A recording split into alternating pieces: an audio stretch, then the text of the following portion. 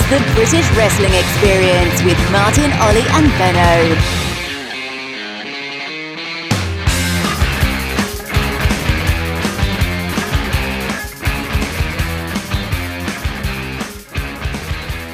Hello and welcome to episode 19 of the British Wrestling Experience on postwrestling.com.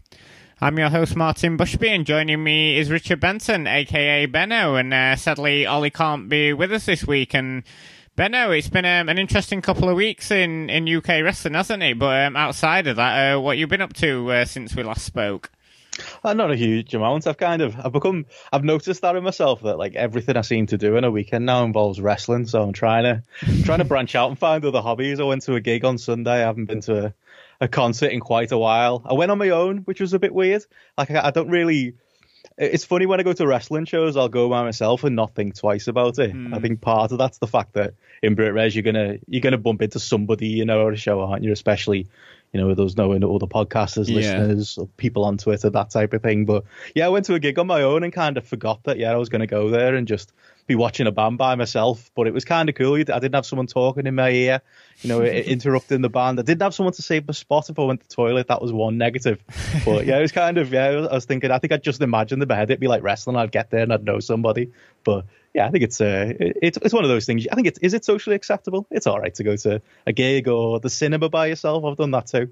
I'm not sure, because it's kind of like as you get older, I think you become less bothered about these things, don't you? So yeah. I was thinking of the other people looking at me, thinking, who's that weird guy in the corner on his own? I don't think I was the only one. It was one of those things. I was supposed to go with my girlfriend, and she got called away to a work thing, and I saw a dude on Twitter selling a ticket. It was for a band called Y that I quite like.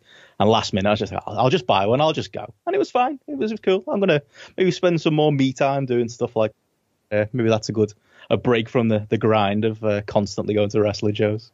Oh yeah, that's the thing. It's like I just said, I think as you get older, you're less bothered. And plus, when you're at a gig, you can't really talk anyway unless you're screaming into the person's ear. So yeah, it's the perfect outlet for something like that.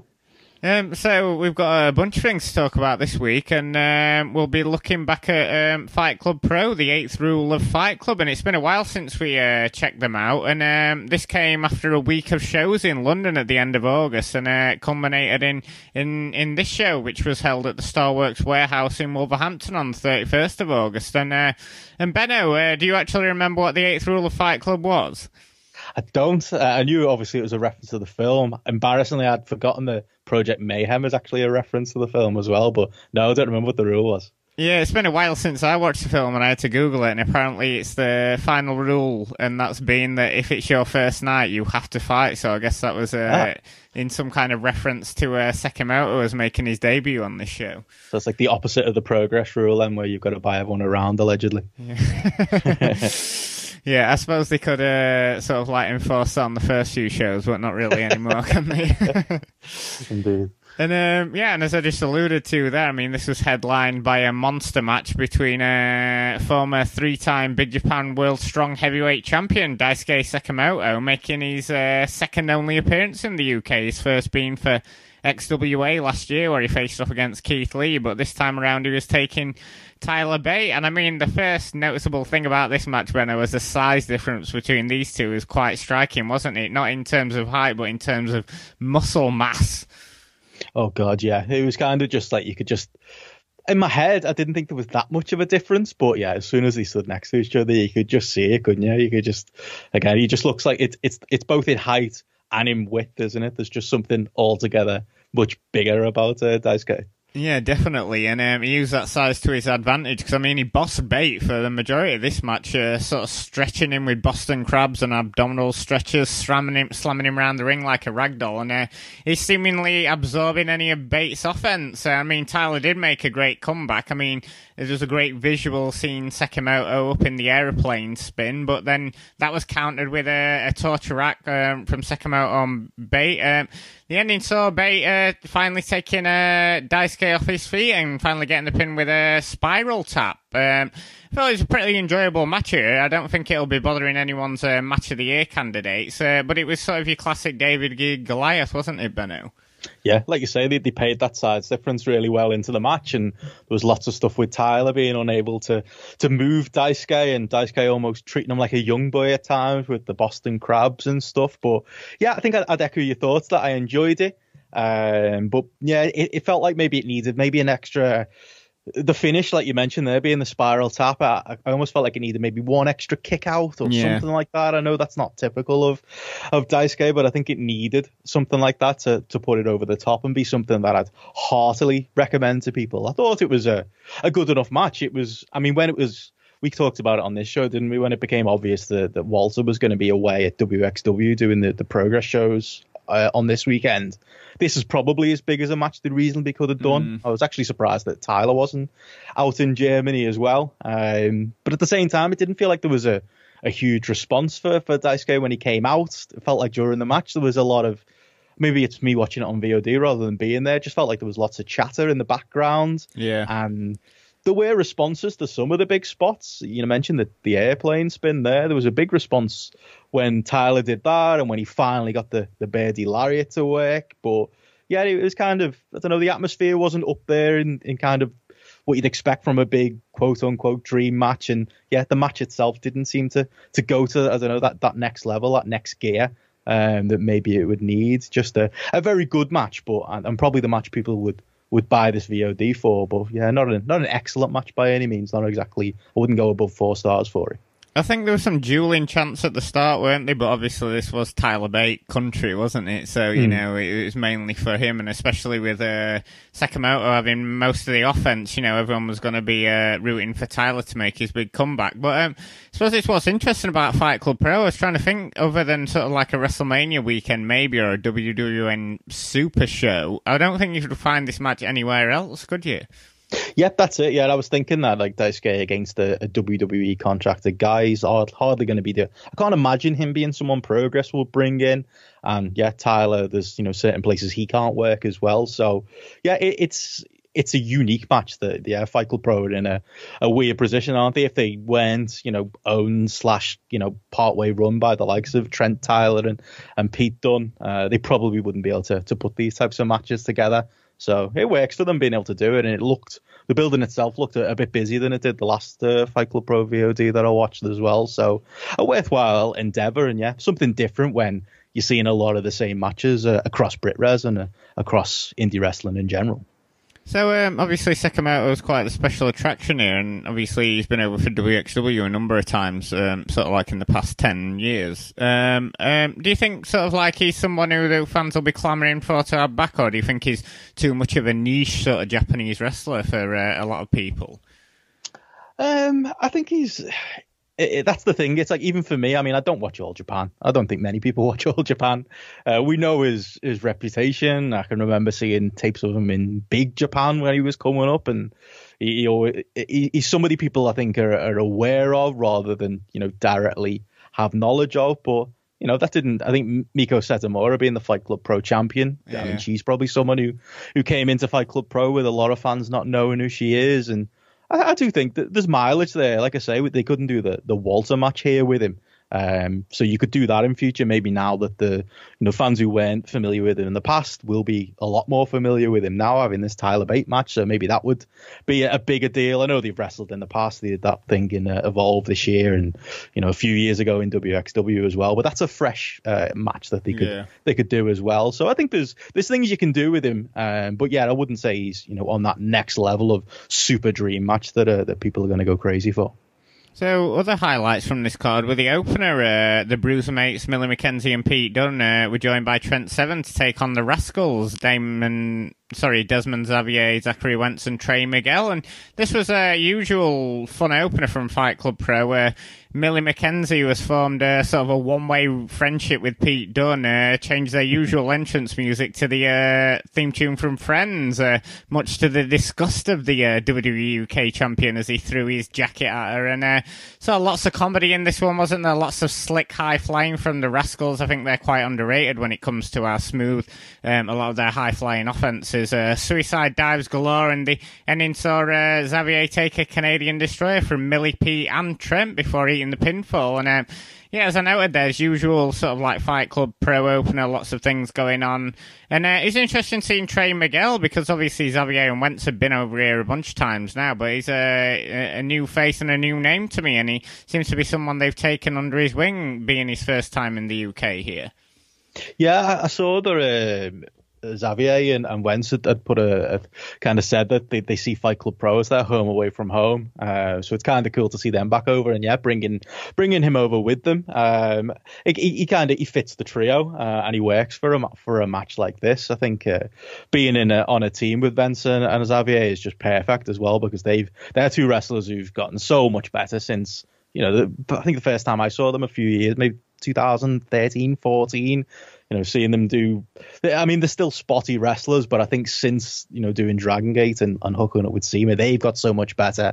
And he's someone who looks like he's got a lot of potential there to get better as well. And yeah, it's it's a little bit different. It's Fight Club Pro scene to have these hookups with, indies stateside, where they can bring guys over like this. And you might think, well, are these three really worth the flying? But it offers something different to the cards, and they seem to be, they're obviously coming back in future as well, so that really works. And I think that all three worked as you said, it was the typical Fight Club Pro opener, and that's what it was. Lots of comedy, lots of Trent trying to do lucha, and just generally doing a lot of comedy with falling over and being able to get himself back up, and the other team, the Rascals side, doing all of the flying, and giving you that side of the match as well, which all three are so accomplished that. But yeah, it was kind of, if you wanted to show somebody, what Fight Club Pro is in a nutshell, it's this match. It's, interesting indie guys that you don't see everywhere, a bit of comedy from Trent, and Pete and Millie being so good in that little sister role,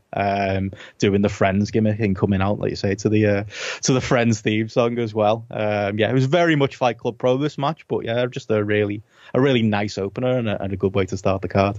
Yeah, I've been enjoying their. They've been doing it for a couple of months now, haven't they? This Bruiser Mates thing, where she's obviously wanting to be, his mate and everything, and he's just disgusted with it, but he'll go along with it for the sake of wrestling a match. It's brilliant, yeah, it really is. I think Pete Dunne's good at doing that. He had the same. He's had that same dynamic, hasn't he, with a few people over the years, and he's just someone who, he plays well as being the serious guy to say Trent Seven's comedy, but he can also have a really good wacky pairing like this with Millie McKenzie. So yeah, it's a good way of using them both on shows, and maybe not taxing in Pete's body too much and giving away too many singles matches. I noted earlier, leading into the show, Fight Club Pro held 3 consecutive shows in London, and part of these shows was a Stars of the Future tournament, which was won by Scotty Davis, who has been really impressing in OTT over in Ireland.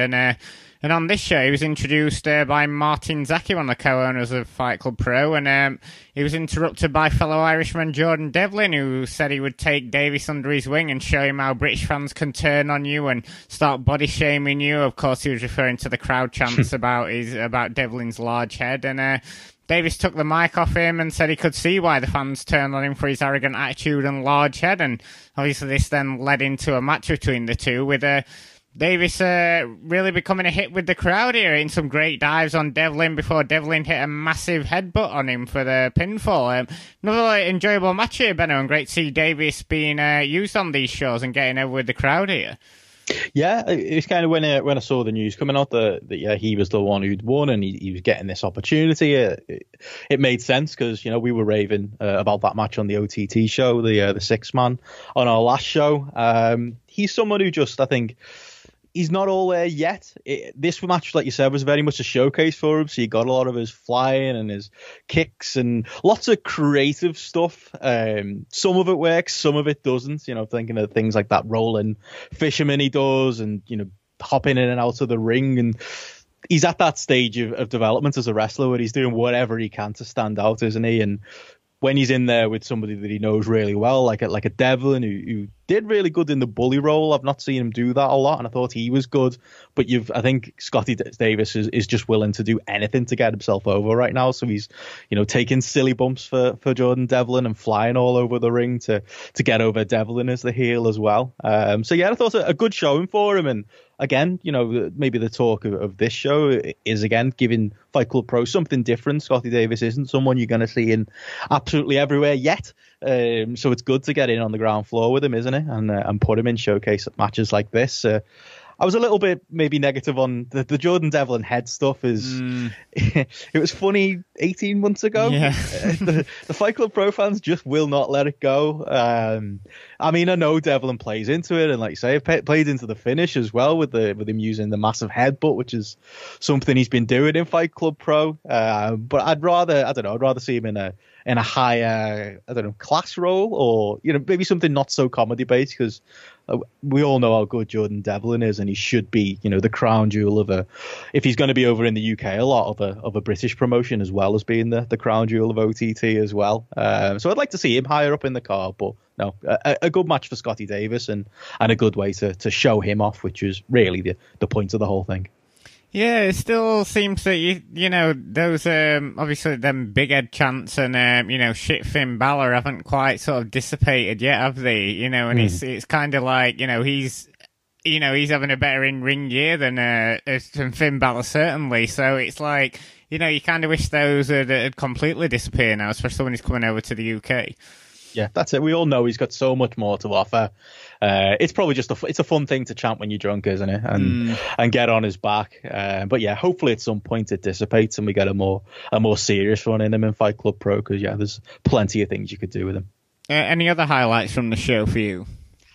Kyle Fletcher and Omari was solid. It was interesting seeing Kyle Fletcher working as a heel. I don't know what you made of him. He was doing a lot of mean mugging, wasn't he? And wrenching holds. I think you probably have to lay it on thick. I mean, we've just talked about the Fight Club Pro crowds. They're going to be naturally wanting to cheer Kyle Fletcher, so I think he has to go the extra mile to make sure he gets heel heat. I was listening to the two Andys podcast, A Squared, the Rev Pro guys, and they were talking about how to be a good heel in wrestling at this point, the fans have almost got to like you enough that they play along, and that's kind of the role that I think Kyle Fletcher and this entire Schadenfreude gimmick, Chris Brooks is very similar as well.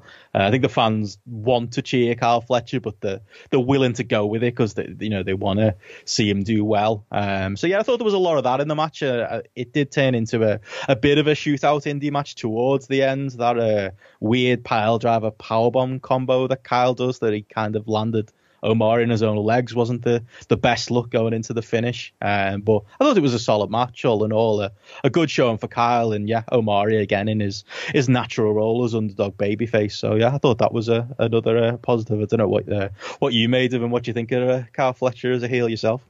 Well, it's certainly an interesting role for him, isn't it? And it's something that Fight Club Pro try and do, isn't it? What they're doing in other promotions, they'll try and flip it and make them sort of like do something different. And it's all good experience for him, isn't it? Considering it, especially teaming with Mark Davis as Aussie Open, they are always the the babyface in every promotion. So it's something a bit different. But going back to what you were saying about, the crowd have got to respect you enough to boo you, sort of thing, or like you enough to boo you if you're working as a heel. Either that, or you've got to be Josh Bodum, I think, haven't you? Yeah, one extreme or the other, isn't it? And Fight Club Pro are going to be back at the end of September with 2 Project Mayhem shows featuring a stack lineup. They've got Strong Hearts, The Rascals, Flamita and Bandido, Walter, Miko Satomura, and the usual Fight Club Pro roster. And you could make quite the weekend with those 2 Fight Club Pro shows in Wolverhampton on the Friday and Saturday, and then the Progress show at Wembley on the Sunday, couldn't you, Benno? I mean, they've certainly stacked the lineup for those 2, haven't they? Yeah, it's certainly interesting. I think for me, if it was on another weekend, I think I'd be more tempted, because right now, if I'm doing anything that weekend, I'm probably, for my sins, going to be going down to Progress. But yeah, they definitely put a good argument out there. I don't think Seema wasn't amazing when he was last in Fight Club Pro, but that tag they put together, the Strong Arts and the Rascals, we were just raving about the Rascals. They got a match with, you mentioned Flamita and Bandido. That's another match on that weekend as well. They're matches that do tempt me and make me want to come out for it. So yeah, they put something interesting on there. It's just, yeah, these big shows are coming so thick and fast, aren't they? You can't get to everything. But yeah, it's certainly tempting. And yeah, watching that last show on VOD did make me miss the place a little bit. So if I don't make the trip for this one, I'm sure I will soon.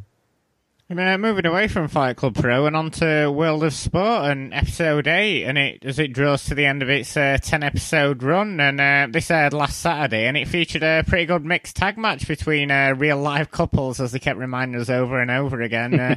Bea Priestley and Will Ospreay taking on Stevie Boy and Kaylee Ray, and everyone looked good in this one, but it was definitely the Ospreay show, wasn't it? Hitting, 619s, landing on his feet from Stevie Boy, top rope, Hurricane Rana, taking a reverse Rana from Kaylee Ray, and eventually picking up the win with a Stormbreaker on Stevie Boy. And a really enjoyable match, I thought, here, Benno. Definitely, yeah. It's great to see that, that Lucha Forever Mr. and Mrs. tournament finally getting off the ground, Will Ospreay finally getting his... I was thinking that, yeah. Doing Mr. They didn't even... I was thinking that they'd say that outright, that it was a Mr. and Mrs. match, but they didn't. But yeah, it was really... It felt different, didn't it? I mean, I'm not a fan of intergender matches in general, but I was kind of watching it thinking, yeah, it's got legs. This kind of...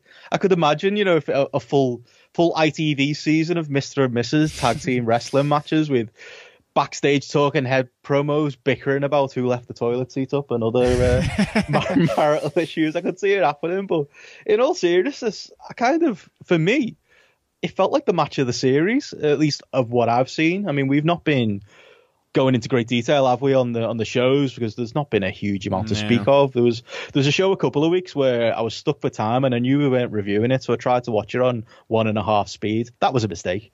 It's already hard enough to keep up with. Bloody hell, I was going to say with those camera cuts, I bet you almost had an epileptic fit, didn't you? In some ways, though, it didn't make a huge amount of difference. I still couldn't tell what was going on, so it was kind of the same as watching a normal show. But this was a show where, I'd seen people raving about it and I thought, I need to sit down and watch it, and part of it was this match. I think they do, I know Ospreay, he lost in week 1, didn't he? But I think they do present him as a star.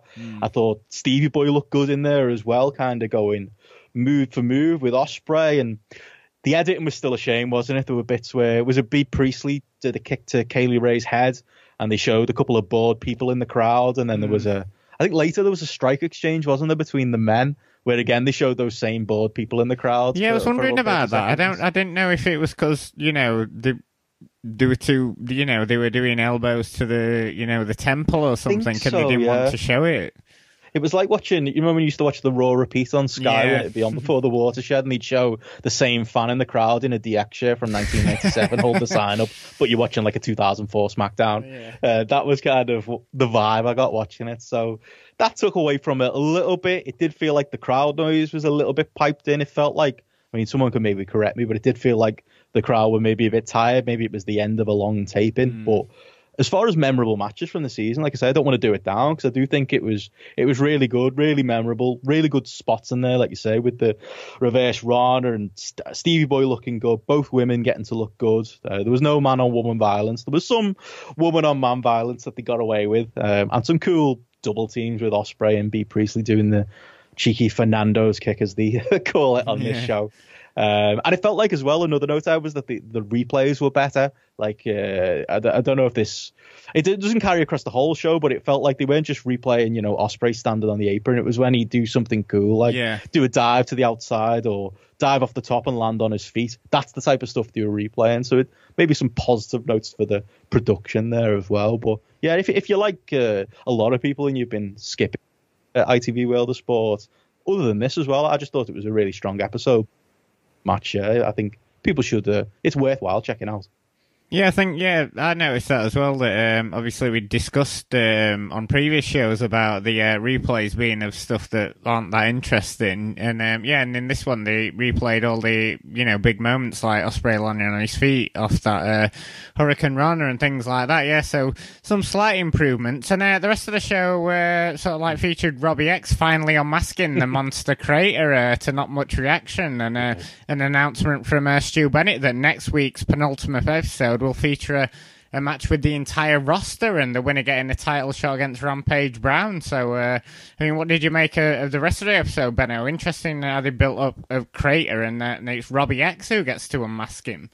It was like, yeah, it wasn't exactly Kendo Nagasaki, was it? I mean, that's a story, like, if you speak to any older relatives about British wrestling, like, at least in my family, maybe it's a Northwest thing, I don't know if it's the same for you, but they always talk about Kendo Nagasaki. Yeah. And I think maybe we've had this conversation before. They always think they were in the building the one time that Kendo Nagasaki got unmasked. So yeah, he was doing that pretty much every show on a loop for years on end. Yeah, it wasn't exactly that, was it? Yeah, it was just, it was a bit odd. Yeah, that it was. Yeah, I expected. Yeah, I thought that where we were going was that Robbie X was going to get unmasked, because we all know what he looks like anyway. I mean, if you're in the Northwest, you know what Crater looks like also. Yeah. But I could imagine that he could go without it. But yeah, to do it to Crater was a bit odd. And he didn't even really unmask, did he? It was kind of like they got like a glimpse of his face, and then he ran off into the night. It was all a bit cheesy. I think it was maybe, again, somebody in the ideas room was like, oh, let's do a Kendo Nagasaki thing, and it just didn't really work in execution. I mean, I've seen Crater get some really rough reviews, and I've seen him as Alex Cyanide over the years, and he can go. He is a good base for flyers and the like he was here for Robbie X in parts, but the act he's doing on ITV is very, very broad. It's big guy again. It's a flashback to the world of sport of old, which doesn't always work. But yeah, I thought it was a solid enough match, if not, amazing. But yeah, I think as a show as a whole, I think, like I say, that Ospreay tag was great, and I did think that Yeston Rees and David Boy Smith Jr. Announced as Great Britain's very own. Yeah, they've done that last time as well, didn't they? What's that about? I mean, there's a bit of a confusion in the branding there with him, but that was a match where I was watching it thinking one of my many big criticisms has been they cram so much into these shows. They don't need to be 4-match shows. I think 3 would be enough. And this was the one match. Looking at it, I was like, you didn't really need that. But actually, I thought it was really good. I think they really got the crowd into it, and it felt like a solid kind of main event level match. Number one contender kind of level match. And yeah, Yeston Rees losing as the tag champ was a little bit odd. But yeah, DBS Jr. is kind of a bit of they're trying to push him, like you say, as Great Britain's very own and as a star. So I understand where they're going there. And yeah, I thought that was strong too. So yeah, I think of the episodes that I've seen, and I've seen pretty much the majority of it, I did think this was possibly the strongest. Yeah, I thought it was a strong episode, and some of the episodes have been stronger in the past couple of weeks. There's certain things that you see is working, but then there's a lot of things that aren't working, and the rosters is one of the things they've got working for them. So, obviously we know last time around that the times had changed from 5 p.m. to 4:30 p.m, and then this week's episode had changed to 4 p.m. at the last minute, and then the changes haven't finished there, as episode 9 this week has been moved to 2:30 p.m. in the afternoon. I mean, all these time slot changes don't really show that much faith from ITV. I mean, from the outside looking in, Benno. Yeah, I think they're worried about what BBC have got on offer on Saturday nights, I think. And, especially with Doctor Who coming back, which smashed their last look at wrestling, didn't it? Exactly, yeah. So I think they're just trying to quietly move it down the schedule a little bit. Yeah, I think it's not helping though, is it? I mean, this I described it as the best episode I've seen, but it only did 0.3 million, which is a big dip from episode 1 to now. It's short notice as well, though, isn't it? It's not like going in. They advertise it heavily the week before. We're going to be 4 p.m. next week. Yeah. So there's probably people missing it. There is they're doing late night replays as well, aren't they? That they're kind of pushing on a Sunday morning replay as well. So, maybe people are watching on those. I've not seen the numbers for them, but yeah, 0.3 isn't great. 2:30 on a Saturday isn't great either. Running head to head with the likes of Only Fools and Horses reruns. Not exactly a vote of confidence, is it? But at the same time, they're allowing it to finish out. They're still heavily pushing the tour. It feels like somebody, behind the scenes at ITV has taken a liking to it, because why else would it be continuing on? And they are going to continue to push it. So at least that's a positive. Yeah, I mean, it seems that, well, from a lot of rumours we've heard, that a second series is locked in. I mean, what do you think a second series would need? Do you think, like, some more time to try and flesh out some more of the characters? Do you think a second hour, if it was on one of the smaller ITV channels, like ITV 3 or 4? Because, I mean, ITV 4 is their main base for sport, isn't it, really? Yeah, it's whether it's worth spending the money, though, isn't it, for a property you're going to put there? I mean, I don't know how much they're spending, but I think it stays on ITV just in a worse time slot. I wouldn't go with 2 hours. I think you'd just get 2 hours of the same. I think an hour is perfect. You just need to, like I say, one less match an hour. Is that too much to ask? Or you could do shows with 2 matches and lots of, like I say, the Mr. and Mrs. idea before. I think it just needs more character pieces, doesn't it? I know we probably sound like a broken record at this point, but that would really help, wouldn't it? You know, more of that, more, like I say, more talking heads, more interviews, and again, more reason to invest in the characters. And yeah, surprising for me to say about a wrestling show, but maybe less wrestling matches, or at least the wrestling matches that you do, give them a little bit more time. And yeah, also give the wrestlers a heads up that you can't actually do headshots because we're going to cut it right out of the show. They're the types of teething problems, aren't that you cut out in a season 2. And I think they've hopefully heard everyone shouting from the rooftops about the editing, so hopefully they could improve those things as well for a season 2 as well. It's good for the people involved. It's work. It's on TV, and it looks like it's gonna be on ITV for a second season. So yeah, hopefully it does work out for all people involved. But yeah, if you did look at those pure numbers, you'd be quite surprised that it's happening. But yeah, sounds like it is.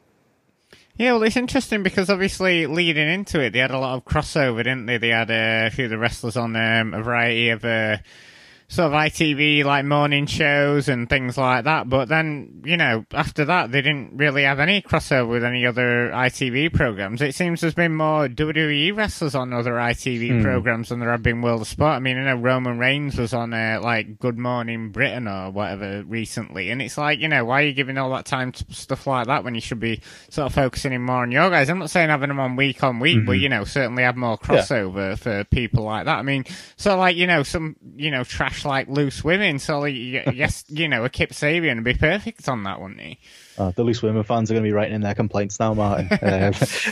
Yeah, it would make sense, wouldn't it? And it is odd if they are behind it and they are wanting to push this tour that they're doing next year and continue into a second season, that they haven't been more behind it. I think with a big company like ITV, it's probably more a case of the left hand doesn't know what the right is doing, and the people who are booking the WWE guests are probably completely separate from whatever's, going on here. But it does make sense, doesn't it, to an outsider? And everything about it feels like it just needs, that somebody overseeing it to step in and say, hang on, we need to put a bit more promotion behind it. We need to be a bit more consistent in what we do and get our guys on our shows if we are going to carry on for season 2. So yeah, that's hopefully something, again, they can maybe, if they're not going to do it this season, at least do a bit more of that in the run up to a potential season 2 and potentially to that tour. Yeah, and like I said, the roster's mostly fine. There have been some real good highlights, mainly involving Martin Kirby and Will Ospreay, so it will be interesting to see what they do moving forward if they do get a Series 2. And moving away from ITV, and last time around we previewed the first ever Wrestling Media Con held at the Bowlers Exhibition Centre on the 8th and 9th of September. Featured the second British J Cup from Red Pro, a show from Impact Wrestling, a Wrestling MediaCon Hall of Fame, appearances by Pat Patterson, a whole host of other things. And Benno, you went down for the full 2 days, and what were some of the highlights, and what was the weekend like as a whole? It was, I mean, I've got some negative to say about the con as a whole, but I will say, as far as wrestling weekends go, I had as good a time as I think I've had going, spending a couple of days somewhere. And it wasn't the ideal place to spend a couple of days, because it is, anyone who went would tell you it's in the middle of nowhere. It's where Defiant run Bowlers Exhibition Centre. For me, it's about half an hour, 40-minute drive from my house, so I can't complain at all. But they say Manchester, it's not really Manchester.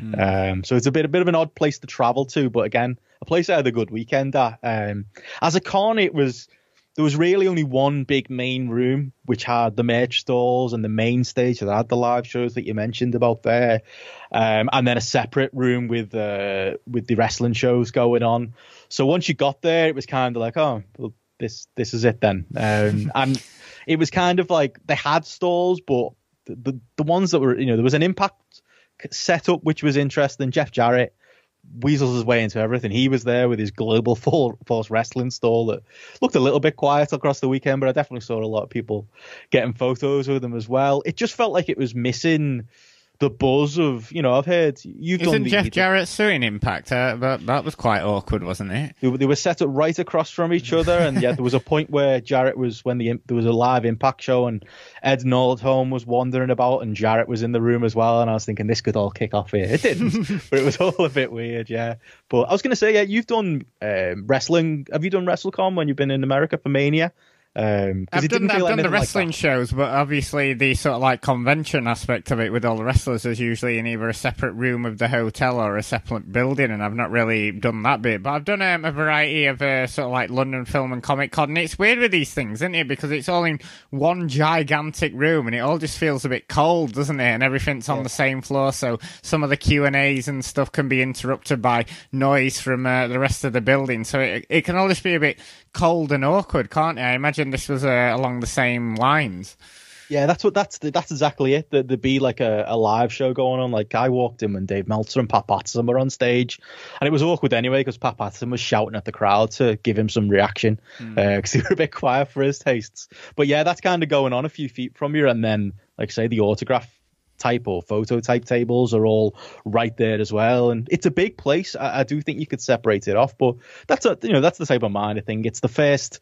I talk to people who go to Comic Cons all the time, and the first ones are, you've said yourself, haven't you? They're often like this, where it's, maybe there are lessons to be learned for future cons. Yeah, that's the thing. You can't, every eventuality, can you? You've got some teething problems for your first one.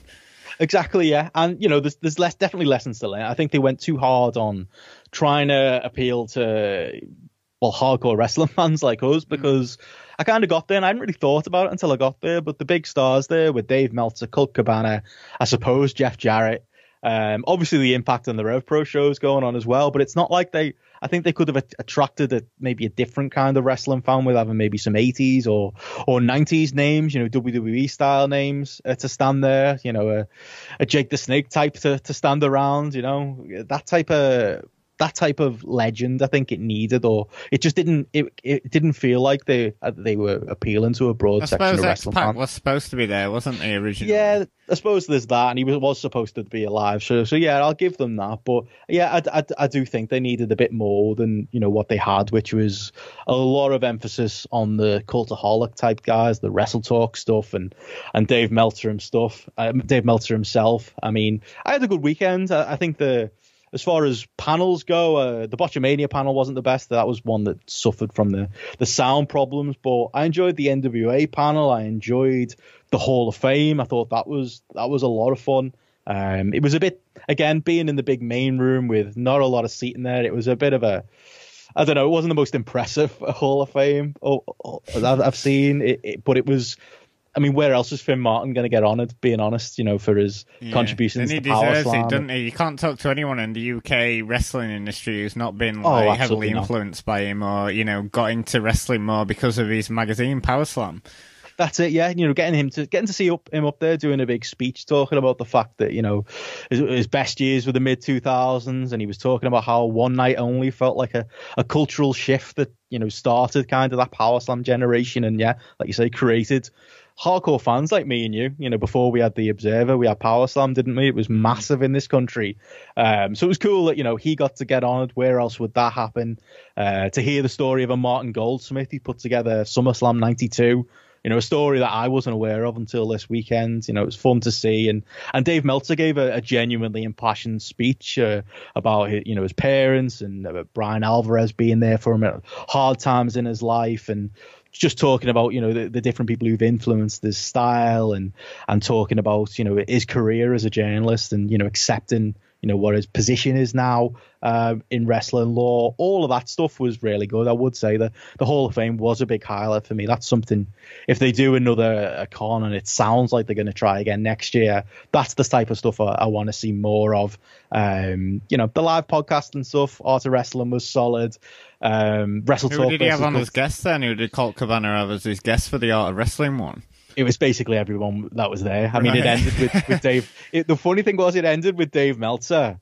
And Dave Meltzer kind of did an interview with Colt Cabana, and then 2 minutes later, Dave Meltzer was back on stage being interviewed by Inside the Ropes, which was funny because Kenny McIntosh asked them about that WWE intermission show running that they had all those months ago, and about star ratings and stuff. So, but it was, I think that's probably a good point to raise. It was a little bit repetitive in that regard, that it was a lot of the same guys there. But yeah, Wrestle Talk versus Cultaholic was a live panel he had, and that did draw a crowd. That was one of the busier live ones that I've seen. So there are people who will travel. I just think you maybe need other people to travel for a con to make it a big success. But who am I to say? Jushin Liger was standing on chairs and tables during the WrestleCon Cultaholic bit. He seemed to be having a great time, and the ITV World of Sport panel had a decent crowd as well. So there's definitely nuggets of stuff that you can do as a con, and things that I'll bring back next time. But yeah, I think for me, it didn't feel like there was much more in the building than maybe 600 people, and it's a big old building. So I do think, there's plenty of room for improvement, and I think there are ways to bring in a bit of a broader audience than was there. Well, yeah, that's the thing, and I don't think the location helped it. I looked, obviously I only live in Sheffield, which is very near to Manchester, and it would have taken me an hour to drive, but I didn't really feel like driving. I looked at public transport, and it was something like 2.5 hours or whatever to get there, and it involved get this train, then get this bus, then you'll have to get a taxi, and then all this, and I was like, God, that just looks like the biggest pain in the arse. So, I know obviously this place is a lot cheaper than anything sort of like in the city centre of Manchester, but that surely has got to have affected the attendance, hasn't it? Definitely, and I think, we're going to talk about, some of the wrestling shows that were going on at the weekend, but it kind of maybe, for the Rev Pro shows that were happening over the weekend, there was only about, I would guess, 400 people. I know in the Observer it said up to 600. It didn't feel like that to me. But that's the kind of show that I think if it was separate from this con and it was booked in Manchester City Centre at I don't want to say it, but proper venue, a venue that people know and a venue that people can get to easily, then that would have done twice as many people, or, at least a couple hundred more. I think the location really was going against it. And yeah, if I was them, I'd be looking for something a bit more central next time. Well, you mentioned it there. That was one of the big events of the weekend, and obviously the first British J Cup last year was one of the events of 2017. Certainly one of my favourite shows, and they stretched it out to 2 nights. Had a pretty decent lineup, but I've not really had that many great things about it. Benno, what was it? Was the atmosphere? Was it the matches, the room? What was it that made it lacking compared to last year's? I think just being part of a con show, like you say, it's going to be a tired crowd because they've seen a few, stand-up type shows throughout the day. It's a long day. It's a long 2 days. And it's going to be people who aren't specifically there for the show, are they? They're there because, some people are. I know a few people who came just for the Rev Pro shows, but, a lot of it's people you've just got the wristbands, so they're coming in and out. And they're not, hugely interested in Rev Pro. It was one of those things where, as well, the wrestling was solid, but there wasn't particularly anything hugely to write home about. Again, not a show that, I'm surprised I'm saying it with the lineup, but not a show I'd tell people to run out and check out. Maybe a couple of matches here and there, a couple of the non-tournament tags were strong. But yeah, just something didn't really click over the weekend. I think the big plan the promotion had was to get El Phantasmo over, I think. I think that, the idea of he's had a great 2018, let's put him over and have him win the J Cup.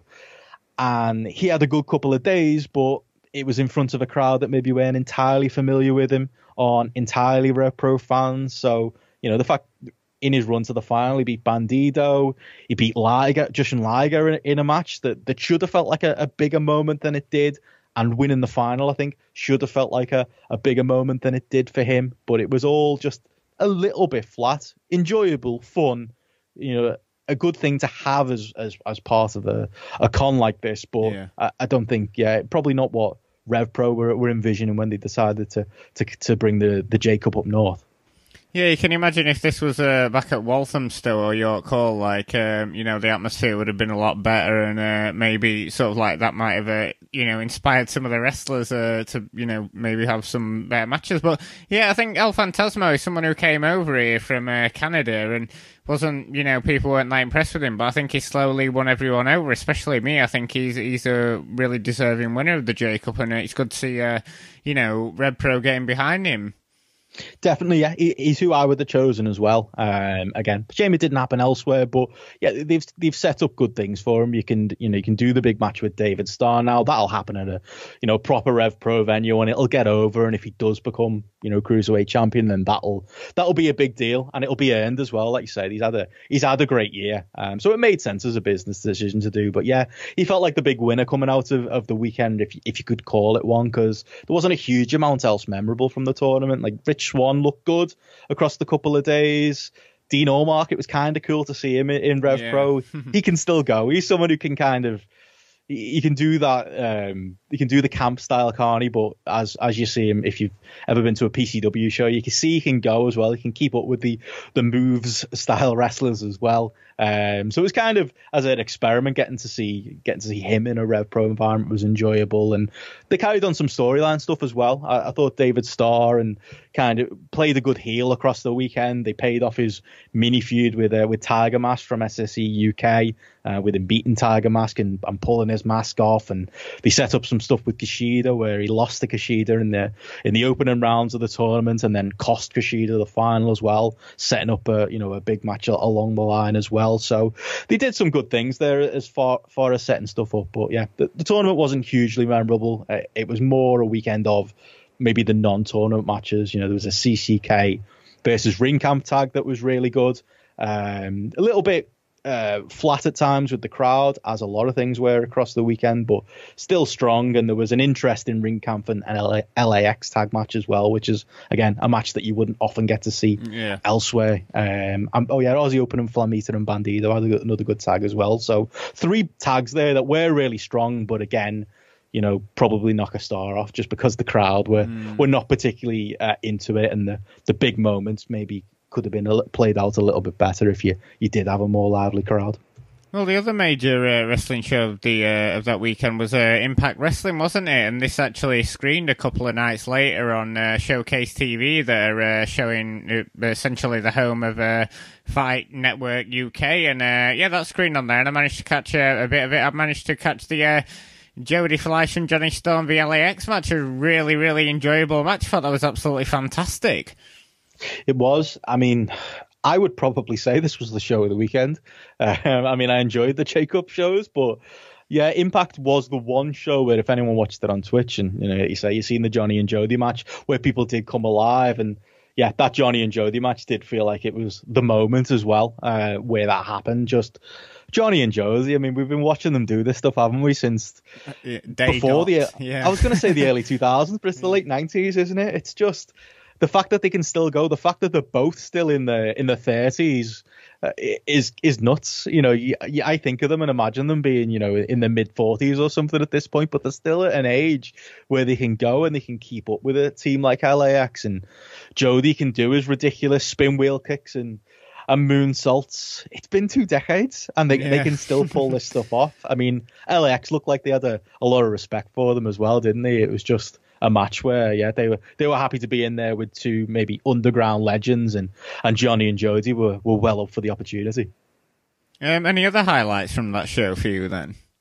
Yeah, I'd say that the main event was Sami Callihan and Jimmy Havoc. Your mileage may vary, it being a death match, but the fans in the building loved it. I think Sami Callihan's someone who he's taken advantage of his Impact opportunities, not someone who you would have thought would be the top guy in TNA. But desperate times call for desperate measures, and he's really gotten himself over with great character work and big matches like this, and the one he had, the couple that he had with Pentagon in a similar style. So that was really memorable. I would say from a British perspective that Lana Austin looked good against Su Yung.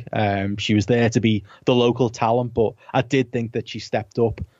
Poor Joe Hendry got booed out the building because he was in there with Eli Drake, which is an odd one. Eli Drake being a heel normally on Impact, but and Joe Hendry was kind of across the weekend. He was presenting a lot of stuff on the main stage, so you would have thought he'd get a good reaction. But I don't know, maybe people were behind on their Impact taping because he was teasing turning on Grado. He never quite did.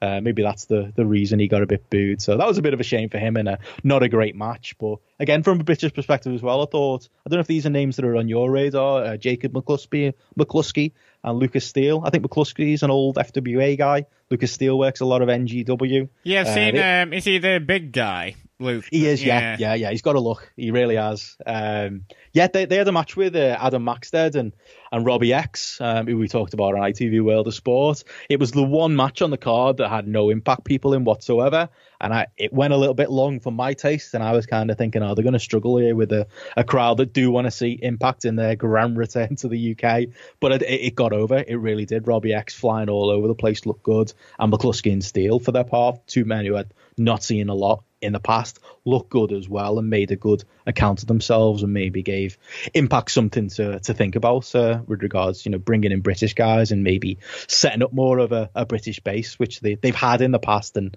it was good, even if it was at this con that they were back trying to re-galvanise and do, because there are a few bits of talent there that were on this show, including Jody and Johnny as well, that could have talked their way into maybe more stuff with Impact in future. Yeah, because obviously I think Joe Hendry and Grado are the only two sort of like British guys on Impact now, aren't they? So it'd be interesting to see if they fetch more guys in. And obviously this is the first time Rich Swann's been back over here since obviously all the controversy. Did everything go smoothly with him over the weekend? It did not, no. He had a few matches on the J Cup. He was there throughout. He had really good matches. There were a couple of points where people walked out during his matches because it's Rich Swann and he has the allegation against him with Su Yung. And there was a point during his Impact match where somebody from the crowd shouted wife beater at him, and Rich Swann lost his cool, which wasn't a good look, especially being live on Twitch as well, and him throwing guardrails about, and well, not throwing them up, but banging them up and down and screaming into the crowd, effing and blinding. It probably would have been better that he walked away. It's unfortunate. I mean, it's a really sticky situation. We probably don't have time to go into the weeds on, but it's all a bit awkward with, Rich Swann is in the ring and Su Yung, who is his partner, who's asked people to leave them alone, is stood in the crowd as well while this is all going on. All a bit unnecessary and a bit of a dark spot on the show itself. But yeah, he did have a good weekend in ring, Rich Swann. Just a shame that some of that stuff came back to haunt and is always going to be something that's on the back of people's minds, whether that's right or wrong. So all in all, it did sound like a good weekend. Just, I think it would be a shame if this was the only one. I think if they changed the location, perhaps somewhere a bit more central, not necessarily in Manchester, but if they had it in a city centre. I know it's all right me saying that, I haven't got the budget to work with or anything. But and then obviously by the sounds of it, it sounds like more separate areas, sort of like have the stages in either separate rooms or have some kind of wall around it or something. Sounds like the way forward. And maybe a few more names to draw in some casuals. Would you say that's a fair assessment if they're moving forward? Yeah, I think that's exactly it. I think there's a nugget of a really good idea there. I think they may be found on this weekend that maybe at least for a location like this, there's a limit on the amount of quote-unquote hardcore fans that you're going to get in based on a lineup like this. So I think broaden the lineup a little bit, maybe do a little bit more that might bring in more casual fans who just want to get a photograph with an ex-WWE star or, things of that nature. And separate it out a little bit. And maybe I think if they do have to use this venue again, maybe it comes really, really cheap. If they spread it out a little bit, used a bit more of the space, I think it would be maybe there'd be more to see and it'd be a more enjoyable weekend all in all. But certainly it's an idea and it's cool that, something like this is happening in the UK. But plenty of room to improve and plenty of ways to diversify if they do another one next year. And some listeners may remember a few shows ago, Benno and Ollie discussed the emergence of the wrestling scene in Spain, and not really known in recent history for its wrestling. There've been promotions popping up around the country, and wrestlers such as Adam Chase, who now goes by Carlos Romo, and A-Kid have been appearing for promotions in the UK, and one of the promotions that's been getting a lot of chatter is La Triple W, or White Wolf Wrestling, and a friend of the show, Mark Buckledy, headed over to Madrid this past weekend to check out the latest show from Triple W and sent us this review in. Hi, my name is Mark Buckledy. I'm also known on Twitter under the handle of Monkey Buckles, and I occasionally write wrestling reviews and articles on Adventures in Poor Taste.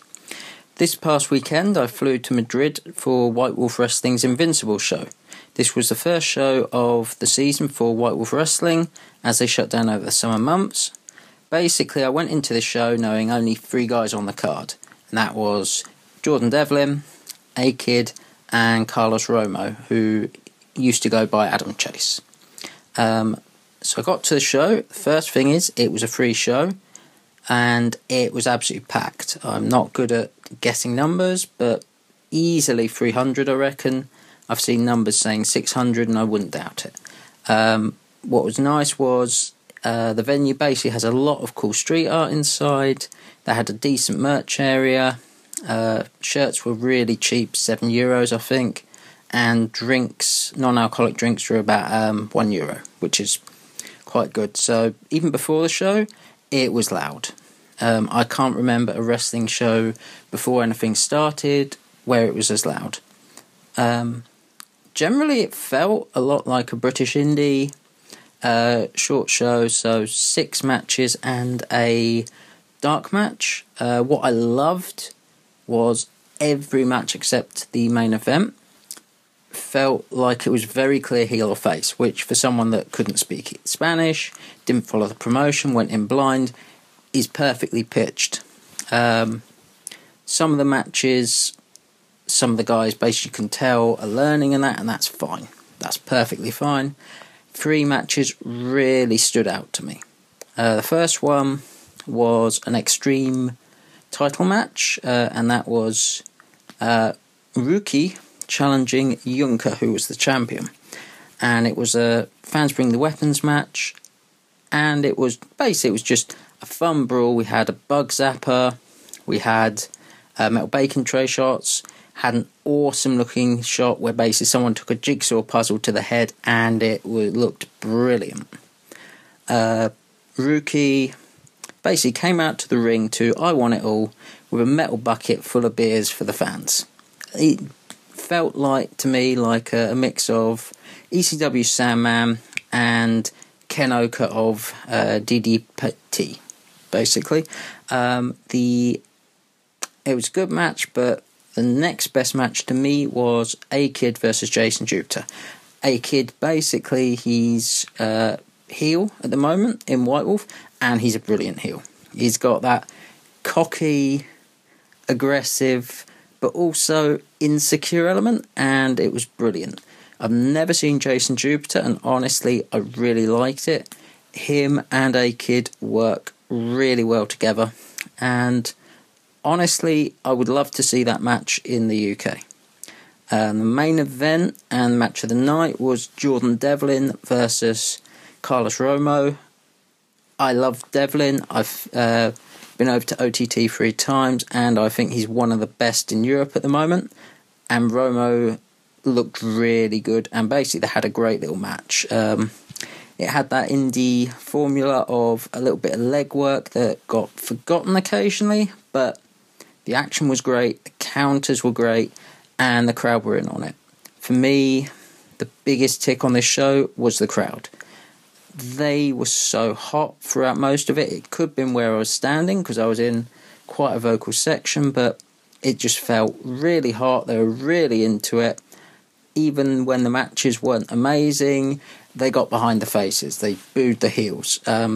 Quite frankly, it was a great atmosphere, and it was well worth going into me. So, for anyone that's interested, if you see the card or you see a couple of matches and you like the look of it, go. Because, quite frankly, Madrid's a lovely city to do a weekend break in. The venue's nice. Well, not the nicest, but it's fairly easy to get to. And, quite frankly, I highly recommend it. I know I'll be going back at some point. Thanks to Mark for that. Benno, I mean, Spain's not usually somewhere you'd really associate with wrestling in Europe, but seems to have quite the burgeoning scene over there, don't they? It does, and yeah, from Mark's a good friend of mine, and hearing his story, he's someone who he travels a lot to wrestling shows, so I'll take his opinion as gospel. He's been to all kinds of weird and wonderful shows in Japan and all kinds of shows across Europe. So yeah, he's someone who knows his eggs, and yeah, him raving about it and other people raving about it, and just seeing it, it does look like a fun little scene to go out and travel to. It'd be a difficult one trying to convince my girlfriend why we were going to Spain and we weren't just going to the beach. We were going to go see some wrestling. That might be my biggest barrier to heading out there. But it does feel like, yeah, it's the next thing to blow up. And we're hearing rumblings right now. But yeah, some of those guys, the likes of A-Kid, people like that are people that I think are going to be the next big names in European wrestling. And it's cool that, yeah, people are getting in on the ground floor and already traveling out to their shows. Yeah, it'd be a fun weekend thing to do. But yeah, I can't guarantee I'd be able to make the trip out anytime soon. Well, yeah, 'cause it's interesting because you're hardly talking about, horrible places here, right? Yeah, I think, Madrid and Barcelona are certainly places that you wouldn't mind heading over for a couple of weekends every year. So, yeah, it's certainly something that'll come on my radar, especially with these cheap flights you can get from the likes of Leeds, Bradford and that. So it could be cheaper than going to London, isn't it? Yeah, exactly. Well, yeah, there's that as well. And yeah, so thanks to Mark again for sending that report in. And moving on to some news now. And Walter, it's been reported by Dave Meltzer recently, the WWE are interested in signing Walter again to a contract similar to the ones Pete Dunne and Tyler Bate have already got, where he'd appear on the NXT UK shows, maybe some NXT events in the States, and also sort of WWE-approved European indies. And, I mean, this is not the first time we've discussed Walter maybe being signed up by WWE, Benno. Yeah, it's concerning, isn't it? I mean, I just don't want to see it happen. If it's a deal like we're talking, an NXT UK style deal, I can somewhat live with it, but it means he's out from Rev Pro. And it means potentially he loses that connection of being able to, work the likes of Ishii and maybe have a route to New Japan. He makes no secret about it. If anyone follows him on Instagram, whenever he does like a Q&A, there's always a WWE or New Japan question that comes up, and he's always very firmly on, I'm a New Japan fan. He's a guy who prefers that style. So I'd rather see him on that side of the ongoing wars that are happening. But yeah, it's like, I think there was rumor, wasn't there, around the time of Keith Lee of him potentially going to WWE at that point. It hasn't happened. This feels like an offer that, might suit him better. He could continue on doing his WXW stuff because obviously he's not just a wrestler there. He does a lot of work backstage as well. It's something he's obviously very prideful in. So it'd give him the opportunity to do that. And I suppose he can carry on work in Progress, and it feels like he can probably carry on working OTT, so I suppose maybe there's still a New Japan connection in some form there. But yeah, I don't know. He's someone who I like him being the top legitimate indie name, and someone who, selfishly, I want to see him in Japan. I want to see him go to New Japan. I want to see him have those kinds of matches, have more matches with Ishii, maybe this time over in Japan. So yeah, I think it'd be a shame if he signs, because I could see it working for him, especially, on NXT UK. But I think there's much brighter things and much more interesting things he could do, like I say, on the New Japan side and on the indie side. Yeah, you would say someone like Walter is much more suited for sort of like staying where he is and doing sort of like if he can get through Red Pro into New Japan, you'd think that'd suit him more. And obviously these are all just rumours. This isn't anything, just speculation, isn't it? But it also makes me think about his former ring camp tag team partner Axel Dieter Jr., who's now Marcel. Well, exactly, Marcel Barthel, is it, from NXT? And it's like, what the fuck has happened to him? Has he even done anything? I know he's such a pretty man. He's got a great look. He's got charisma. He can wrestle, and he just kind of. I think the problem with NXT, they've got just a bevy of talent, haven't they? It's never really happened for him, but at least not yet. Probably it will at some point, but yeah, I'd hate for that to happen to Walter. At least if it was a UK deal, we'd still get to see him. And yeah, like you say, it's a style thing as well. Just with Walter, I mean, the chops would have to go, wouldn't he? I mean, I can't see that being allowed. I know Big Show used to do, big chops, but not to the extent that Walter does. And that's a big part of it. I know it's not everything, but it's a big part of his arsenal. I just don't want to see him do that style. It's like, we were just talking about Impact, Pentagon. There's been a lot of rumors about him going to WWE. The last thing that I'd want to see a Pentagon do is go to WWE, because his best attributes, the way he talks in Spanish, the way he wrestles, everything about him would get stripped away in WWE. And I think Walter would kind of be the same. I just don't think you'd get this serious ring general style wrestler. I think they'd have to add a few more bells and whistles, and they'd probably strip them some things away as well. So if he can get the money at this stage in his career and that's what he wants, good for him. And if it means he can still work WXW, good for him. But I can't say I want to see it. No, exactly. And some other small notes before we get out of here. OTT and Red Pro have been making a number of announcements for their big shows they've got coming up in October.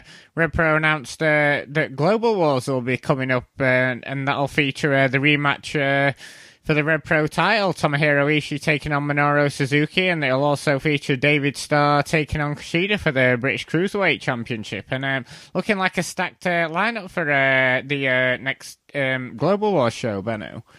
Yeah, it's definitely interesting.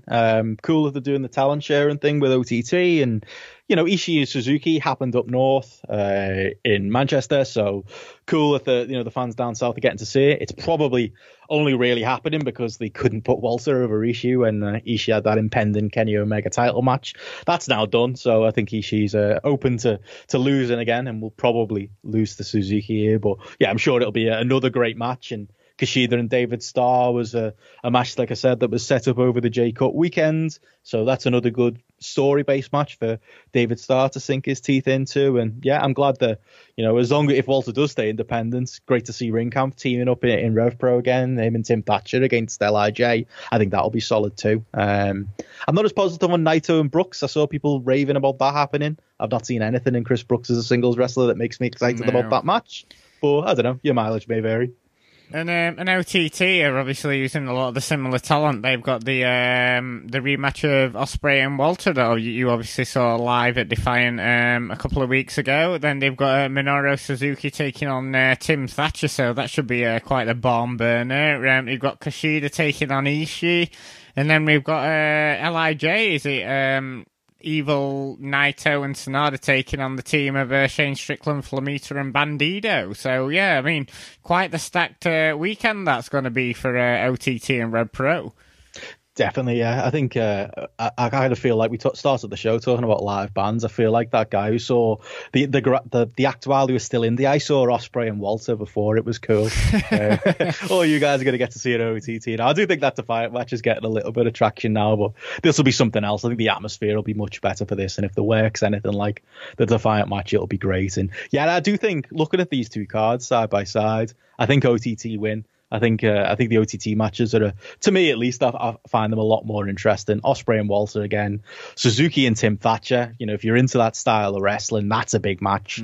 Kushida and Ishii. You don't often see Kushida mixing it up with the heavyweights, and that's a really interesting match for OTT to be able to get the hands on. And yeah, as you mentioned, that 6-man with LIJ and getting to see Bandido and Flamita in there, it does feel to me like OTT have got the slightly more compelling card there, but certainly two big cards happening that weekend, and yeah, two great places to get to. And be sure to head over to postwrestling.com, check out all the rest of the shows, and of course the Post Wrestling Forum. Leave us all your feedback for this week's show or any of our other shows. And thanks for listening, and we'll be back on the 3rd of October to talk Attack Pro Wrestling making their debut in London. That's happening tonight as we record this, and we're going to preview the huge WXW Tag League tournament. So definitely a lot to talk about, and thanks for listening. We'll catch you next time.